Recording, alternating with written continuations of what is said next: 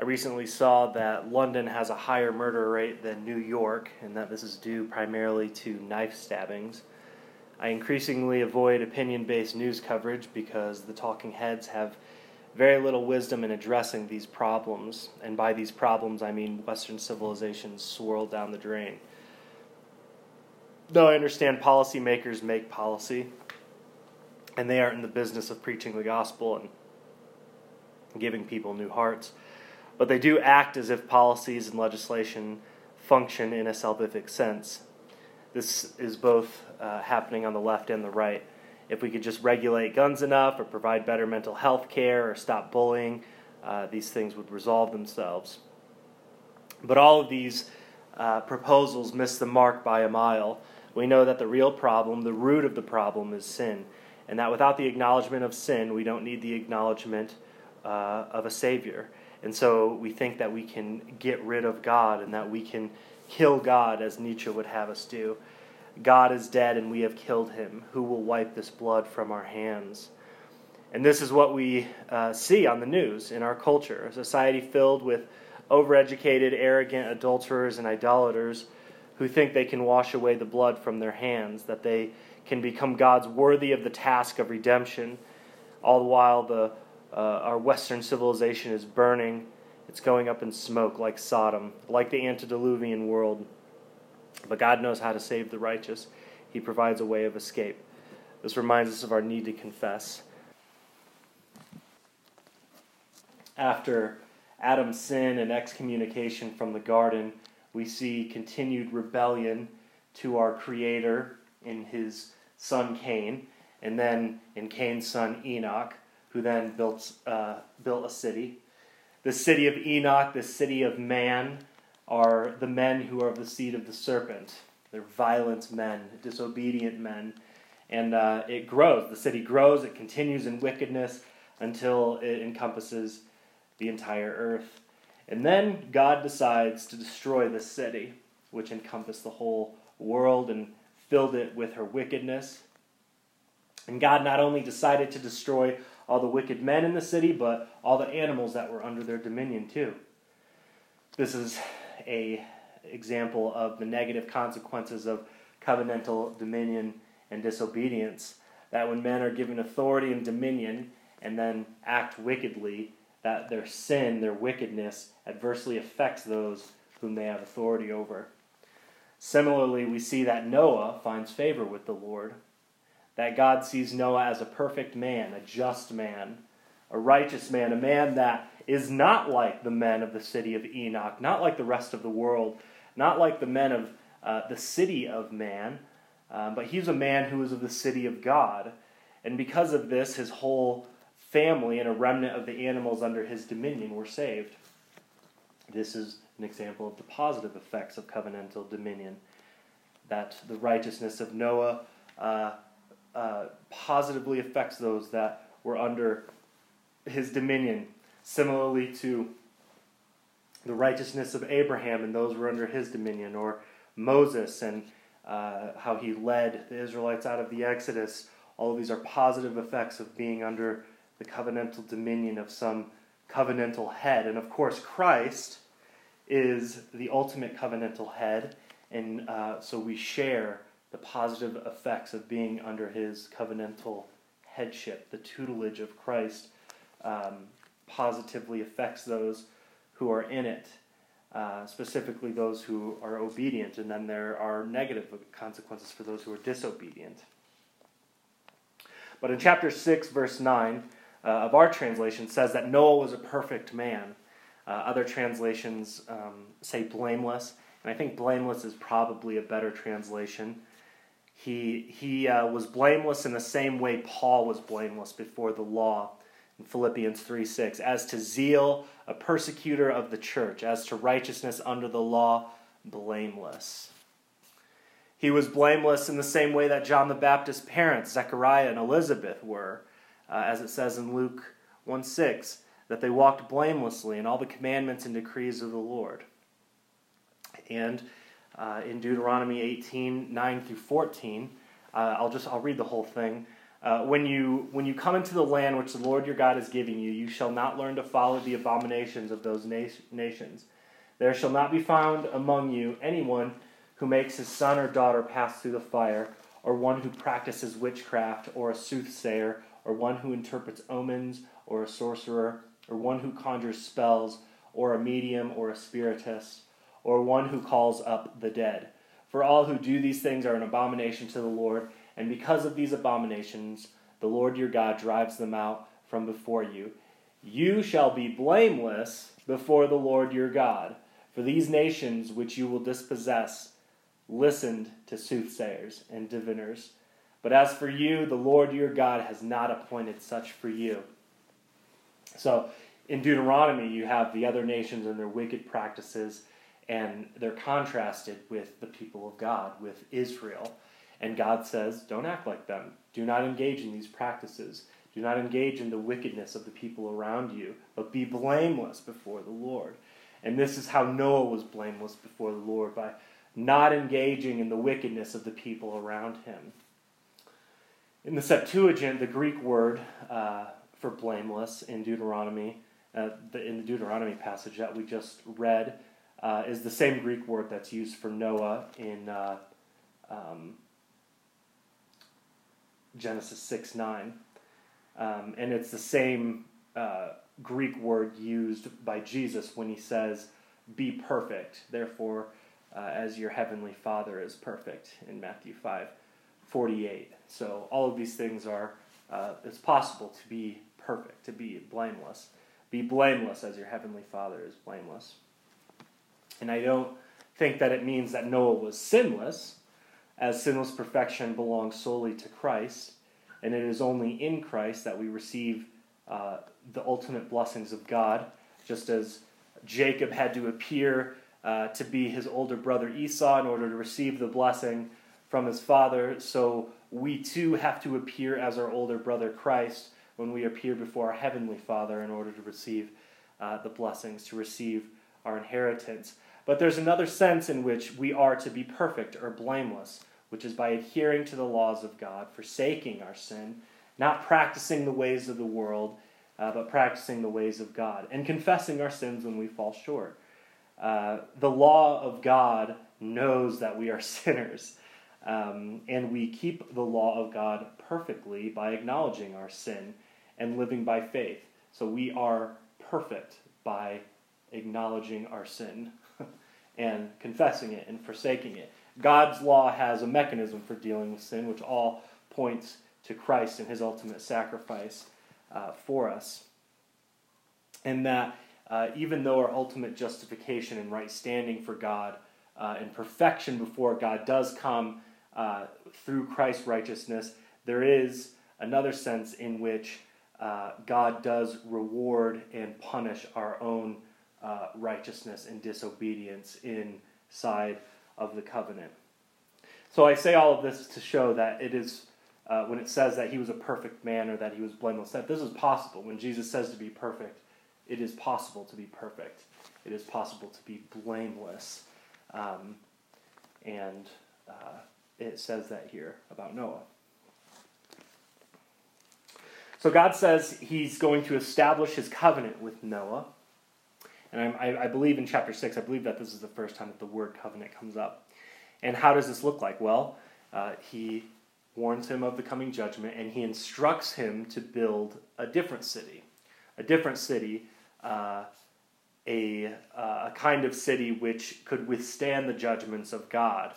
A peculiar city, an ark. And Noah is, he obeys, and he's instrumental in his own salvation, which I only say that just to be provocative. He works in such a way which contributes to his own salvation. His salvation didn't come easily. He had to work for it. He had to build it. Chapter 6, verse 18, he says, I will establish my covenant with you, and you shall go into the ark, you and your sons, your wife, and your sons' wives with you.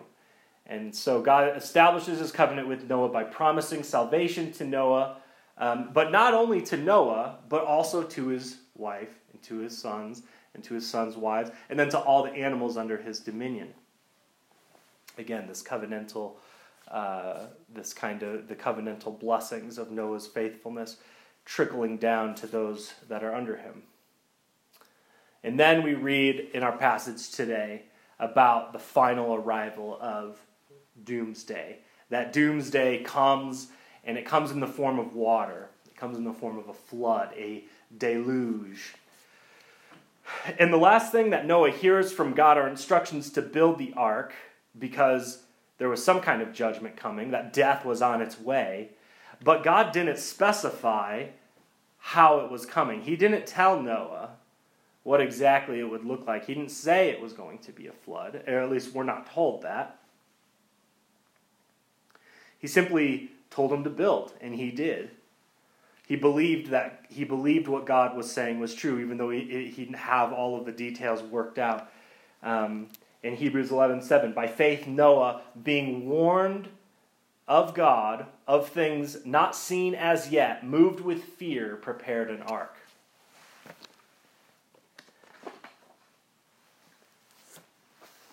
We aren't told exactly how long it took for Noah to build the ark, but it was probably around 55 to 75 years, and you can calculate that by looking at the ages of his sons and preceding and succeeding chapters. So after a substantial amount of time passes, God speaks again. He calls Noah into the ark. You and all your household, because I have seen that you are righteous before me. And the you here is singular. He's saying you, Noah. You and all your household come in, because I've seen that you, Noah, are righteous.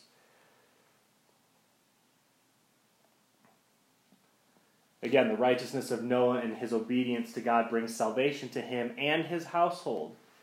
And we see this happen later on with Abraham and his righteousness. Abraham's righteousness is then symbolized by everyone, transferred to everyone in his household through circumcision, which Paul talks about in Romans, that it's a sign of faith, and it's a sign of Abraham's faith, but then that sign is placed on everyone. And Paul in Colossians compares circumcision to baptism.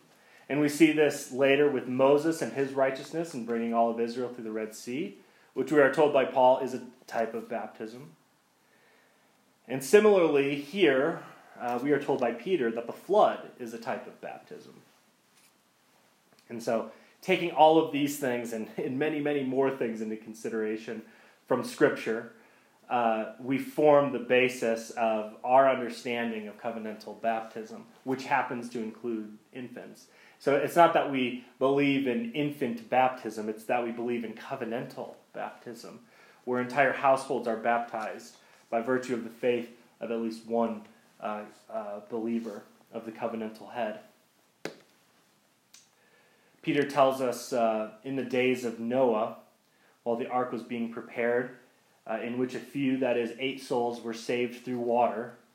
There is also an antitype which now saves us, baptism. Not the removal of the filth of the flesh, but the answer of a good conscience toward God. 1 Peter 3:20 through 21.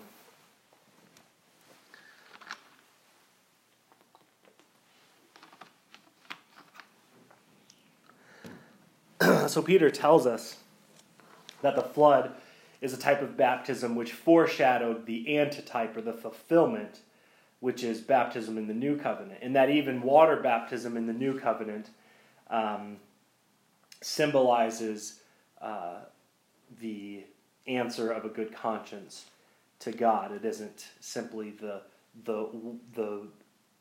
ritual of the baptism itself, but it's what that symbolizes. It's what it symbolizes spiritually, the answer of a good conscience toward God, like Noah. But it wasn't just Noah who was baptized. It was his entire household. And we see this in the New Testament when people are baptized, that it's them and their entire family which is baptized.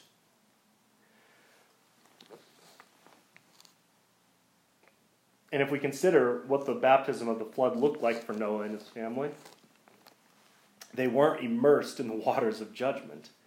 They were sprinkled or poured on.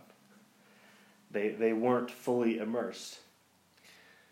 The imagery of the flood waters coming up from the deep and coming down from heaven factor into why I believe all modes, immersion, pouring, sprinkling, I believe they're all valid, but I prefer the mode of pouring because in Genesis 1, 6 through 8, we're told that God separated the waters from the waters, He separates waters that are under heaven into waters that are above heaven. In Genesis it says, "Then God said, 'Let there be a firmament in the midst of the waters, and let it divide the waters from the waters.' Thus God made the firmament and divided the waters which were under the firmament from the waters which were above the firmament. And it was so. And God called the firmament heaven." And in our passage, in verse 11, we are told that the fountains of the great deep were opened up, and the windows of heaven were opened up. In other words, the waters which were separated at creation came together in judgment on the sin of all flesh.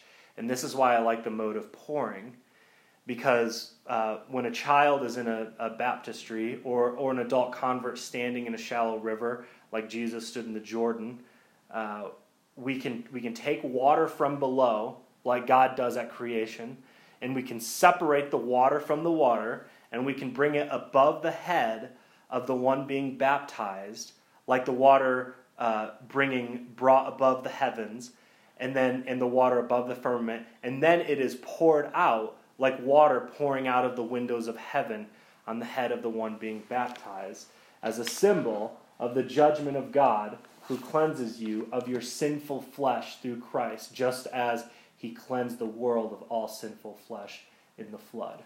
So I like that because it goes all the way back to creation, and really the first the first explicit reference to a baptism is by Peter, and it goes to the flood. So I think that's really powerful imagery. There's other reasons too that I prefer pouring, because there's a strong association with the Holy Spirit and the Holy Spirit pouring out. But those are the main reasons. So God tells Noah to take 7 each of every clean animal in verse 2. And it's not totally clear what's going on here. But it seems the best explanation is that this somehow anticipated the sacrifices Noah was to make afterward. Because in the next chapter, Noah sacrifices clean animals to the Lord. The early church father Jerome believed that the numbering of animals also anticipates sacrifice, and that it also that not only anticipates the sacrifices afterwards, but that it also has something to say about sexual ethics, which it may or may not, but I still think it's interesting. So I'm gonna quote what he wrote in a letter. He says, "Noah brings in for his 3 sons 1 wife apiece, and not 2. Likewise, of the unclean animals, pairs only are taken, male and female, to show that digamy, or having 2 wives, polygamy, has no place even among brutes, creeping things, crocodiles, and lizards. And if of the clean animals there are 7 taken of each kind, that is an uneven number, this points to the palm which awaits virginal chastity." I don't know what he means by saying points to the palm, but he's talking about the uneven number being there are basically 3 pairs of clean animals, and then there's just 1 animal on its own, and that 1 animal on its own, which is going to be sacrificed, represents virginal chastity. "For on leaving the ark, Noah sacrificed victims to God, not of course of the animals taken by 2s, for those were kept to multiply their species, but of those taken by 7, some of which had been set apart for sacrifice." So that's something to consider. And it's also another interesting consideration that there's a distinction between clean and unclean animals, which predates the Mosaic covenant. I don't really have much more to say on that, but that is something to consider. So unclean animals, he takes 2. Clean animals, he takes 7. And there's a lot of animals in the world. So how is it possible for Noah to fit this many animals into the ark? Well, I'll tell you.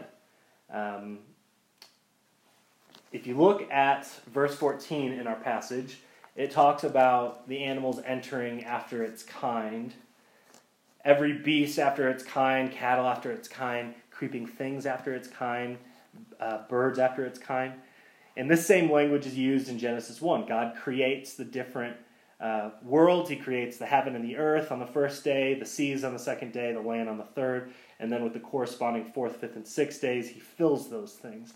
He fills the heavens with stars and celestial bodies on the fourth day, which corresponds to the first. He fills the sea with fish, which corresponds to the second. And also on that day, he fills the sky with birds.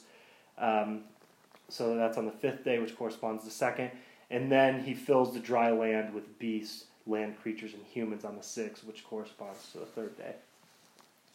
And then he rests on the seventh, of course. But these animals that are created, they're created according to their kind. We're constantly told that. And we're told that they are taken into the ark according to their kind. And the English word for baraman comes from a combination of two Hebrew words, bara meaning created and min meaning kind. So a baraman just means a created kind.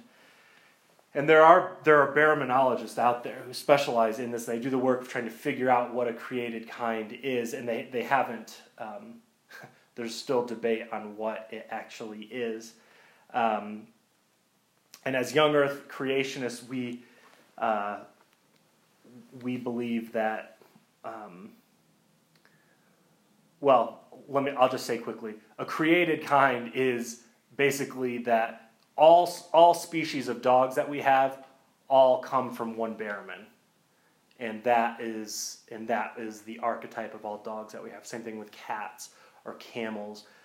There's tons of varieties of these things, but they all descend in a microevolutionary sense from the baraman. And as young Earth creationists, we believe we don't dismiss evolution. We just believe that evolution only occurs within these baramans. And that that microevolutionary processes take place, which allow animals to adapt to their environments, but that they are not able to evolve from one baraman to another, which is the difference between us and Darwinian evolutionists, or even Christian evolutionists, who believe that we all come from a common ancestor, just one ancestor, meaning that all living organisms descended from one common ancestor, that both squids and humans have a common ancestor, that bananas and centipedes have a common ancestor. If we go far enough back, we all come from some miraculous protein which developed from this primordial slime that was somehow manipulated by heat and electricity and secret stardust from aliens, and then the simple protein developed into more complex cellular life, and now we have David Hogg telling us what to do on CNN. But young Earth creationists don't believe that. We just believe that all of life was created diverse, and this diversity began with different baramans. Okay. So, I guess a few more things. A baraman is not the same thing as a species, but they are probably roughly equivalent to what families or genus categorizations are on the taxonomic ranking system. So with this in mind, we can do a little bit of calculation to see how Noah fit all these animals on the ark. And it should already become apparent that Noah is not he's dealing with less animals than we see in the world today. So here it is. If we consider the ark's dimension, which are given in the preceding chapter, we can say that the ark could fit about 270 modern freight cars in it from American railroad systems, trains. And the average size of a land animal is about the size of a sheep. So this means that one railroad can fit 240 individual land animals. Now, if we assume that a Behrman is the family rank, there would be about 2,000 animals on the ark, and that would fill up about 8.3 freight cars out of 270. If we assume that a Behrman is the genus rank, and we include even extinct genera in there, there would be about 16,000 animals on the ark, which would still only fill 67 freight cars. That's only 25% of the deck space on the ark, which leaves plenty of room for food storage, stretching your legs, and shuffleboard. So there's a brief apologetic argument from a practical standpoint for understanding how this was, from a pragmatic perspective, even possible. God can make all of this possible. He can feed thousands of people with limited food and come back from the dead, create things out of nothing. But that's just a pragmatic explanation of how this actually went down. All right, so Noah is then told by God that he's going to cause it to rain in 7 days. And this means either that it took Noah 7 days to load the ark, or that they entered the ark and then 7 days later it began to rain in verse 10. And if it's the latter, if it's Noah waiting in the ark for 7 days before it started raining, I think it's really worth reflecting on the nature of Noah's patience and faith here. It's worth noting either way, actually, but for him to be sitting there for 7 days, God shuts up the ark and he's waiting for something to happen that he's never seen before, I think is significant to consider, especially because we're told by Peter in 2 Peter 2:5 that Noah was a preacher of righteousness, and we know that he was 600 years old when the flood came, and we can roughly estimate the time it took. We already talked about that, 55 to 75 years to build the ark. So Noah would have literally been preaching righteousness for hundreds of years. I think that's safe to assume. And he only won over his family. He was most likely mocked and ridiculed as he built this monumental yet seemingly ridiculous giant box.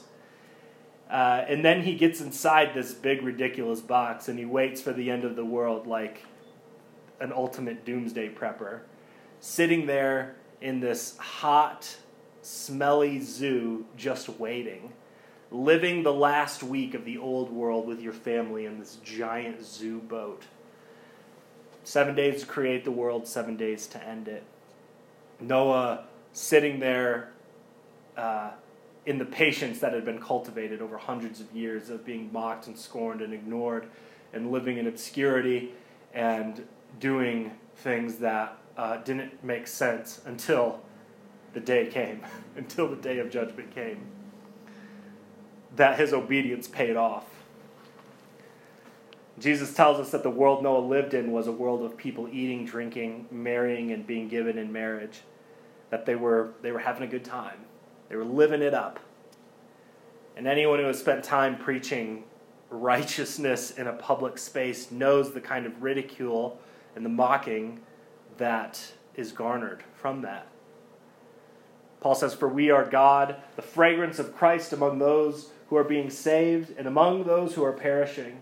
To the one, we are the aroma of death leading to death, and to the other, the aroma of life leading to life." 2 Corinthians 2:15. And when you preach righteousness to those who are perishing, it's the smell of death. They hate it. They can't stand it. And in a sense, one who preaches, they set themselves on fire so that his self-sacrifice will be pleasing to those being saved, be pleasing to the Lord, but it's also an aroma that's pleasing to those being saved, and it's repulsive to those who are perishing. And this is what Noah was doing. This is what we are doing, especially those who have preached the righteousness of marriage as an indissoluble covenant. We are a minority. We are small, like Noah and his family. We are mocked not only by the world, but also by most of God's people. We're viewed as cultish, like Noah and his family probably were. Ignored for hundreds of years, building a weird boat for decades. Engaged in just baffling activity to the unbelieving world. But judgment came, and judgment will come for us too, and that judgment will vindicate us. Hebrews 11:7 says that by faith Noah condemned the world, and so we stand with righteous Noah, and we condemn the world with our faith too. We say that there is no salvation outside of the ark. There is no salvation outside of the church, outside of Christ. Now, you may go to a building every Sunday, and you may be on a membership roll, and you may even partake of the sacraments, but you are outside of the church if you are not in Christ, meaning not abiding in Him and keeping His law. You are only eating and drinking judgment on yourself the longer you refuse to repent of your adulterous marriage and your communion with those who engage in adulterous marriages. A flood of judgment will come for you, and there will be no escaping it. And you may even grasp onto the outside of the ark and pound on the hull, but God will have already sealed the door shut, and you will drown in the outer darkness. You will be surrounded with weeping and gnashing of teeth, and piles of human and animal parts and entrails and blood, and you will die. Dying, you will surely die. But my Lord, did we not cast out demons in your name and perform many miracles? Did we not start many classical Christian schools? Did we not write many insightful blogs on the Gospel Coalition and preach many stirring sermons? Did we not build many successful ministries? Did we not raise a stable family and live a successful middle-class life? Did we not? Did we not? Did we not? And I will say to you, depart from me, you who practice lawlessness. I never knew you. To know Christ, you have to die like Christ. You have to pick up your cross. You have to close yourself up into the coffin that God gives you.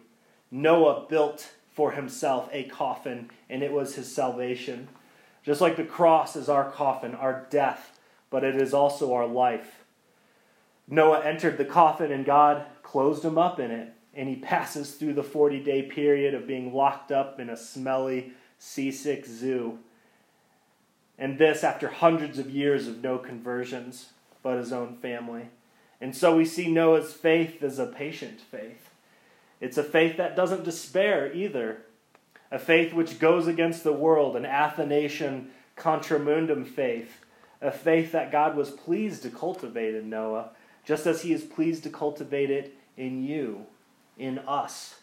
That God's timeline looks nothing like our timeline. That God raises up men as exemplars of faith. And sometimes those exemplars are us. And sometimes it isn't. And if so, the patience of Noah ought to put our impatience to shame. Noah endured patiently, and he was made holy through it. Why? Why was he made holy through it? Because he was made like God. Because God is patient, and God wants us to reflect His image. That is what we were made as. That is what we were made for. That is what it is to be complete, to be blameless, to be perfect, is to reflect the image of God, our patient God. And looking back, we can see that God was patient. He was patient with all of mankind. He gave them over 100 years to repent. He's not only patient, but He's gracious beyond understanding. Because even in the judgment of sin through the flood, He gave riches to the world. Riches that we are still enjoying to this day. What do I mean? I mean that most of the energy that we get today comes from plants and animals which were buried in some kind of catastrophic and rapid floodwaters, most likely from the global flood of Noah's day. Fossil fuels, coal beds. These are found in large deposits, which they're large deposits in the earth, and which are the remains of dead plants and animals that died quickly and in some catastrophic event, which is most likely the flood. We don't have fossil fuels being formed today, and when we do, it's from rapid catastrophic flooding.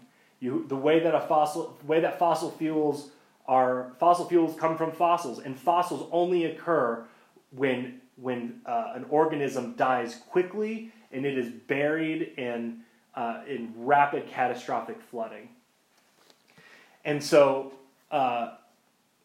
basically our fossil fuels come from giant graveyards in the earth.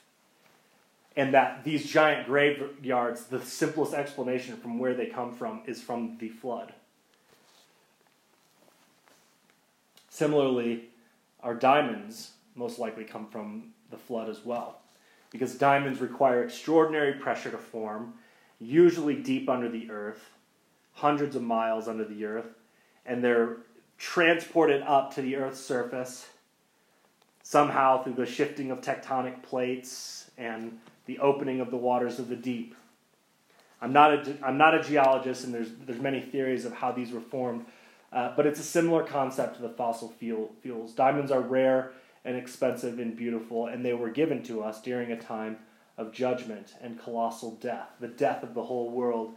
And through this death, we have fossil fuels and diamonds. We have diamonds which adorn women. We have fossil fuels which allow us to control the weather in our homes, drive anywhere we want on land or sea, fly anywhere in the world, and even in the space. Fossil fuels give us oil, which give us energy, which we have converted into the riches the world has never seen before.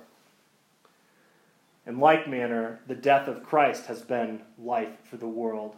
Judgment of sin was riches for the world in Christ.